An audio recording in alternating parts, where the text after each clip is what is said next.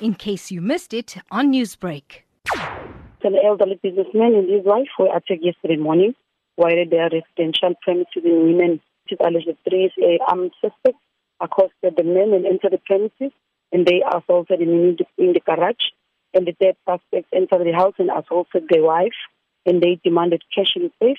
And then police were immediately notified, and they responded to the scene, and there was a shootout. One suspect sustained injuries and was apprehended at the scene, and the other one handed himself over, while the third suspect was fatally shot.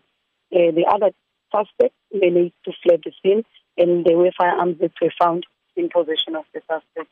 And what is the medical condition of the elderly couple? They sustained slight injuries.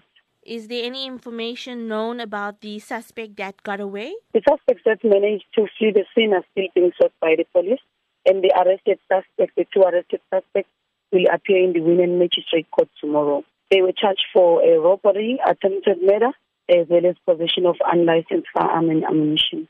Newsbreak, Lotus FM, powered by SABC News.